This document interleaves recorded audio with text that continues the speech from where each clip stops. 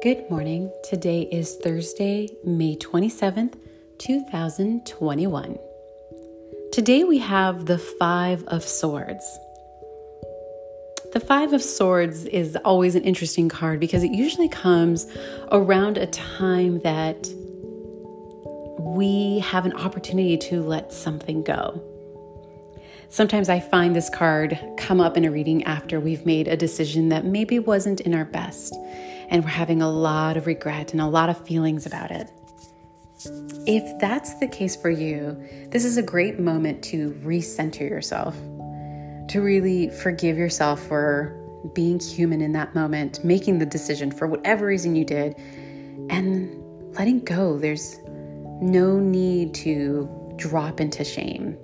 You have that choice. You can drop into shame and feel really bad and berate yourself, or you can recenter, notice what happened, why it happened, learn from that, and make some wise choices. Even after an action that maybe is not in our highest, we can still have positive actions afterwards to recenter what we're doing and what we're feeling. So this card is really about choice. It's potential that something has occurred, whether it's something physical or mental, and you have that choice.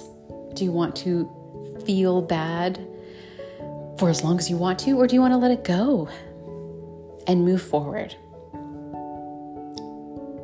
I always feel like this is a great card to remind ourselves that we can be our worst enemies.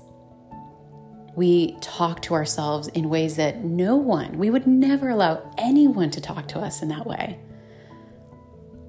It's a great card to remind yourself that you can stop. You can start to be kind. You can forgive yourself for whatever has happened, whatever you think has happened, and start making some new choices. I send a lot of love with this card. If this hits home for anyone, know that you're not alone. We all struggle with this, but I see this card as an opportunity. It's an opportunity to shift our way of thinking, to shift the way we treat ourselves. Be gentle. Be gentle today. I'll see you tomorrow, everyone.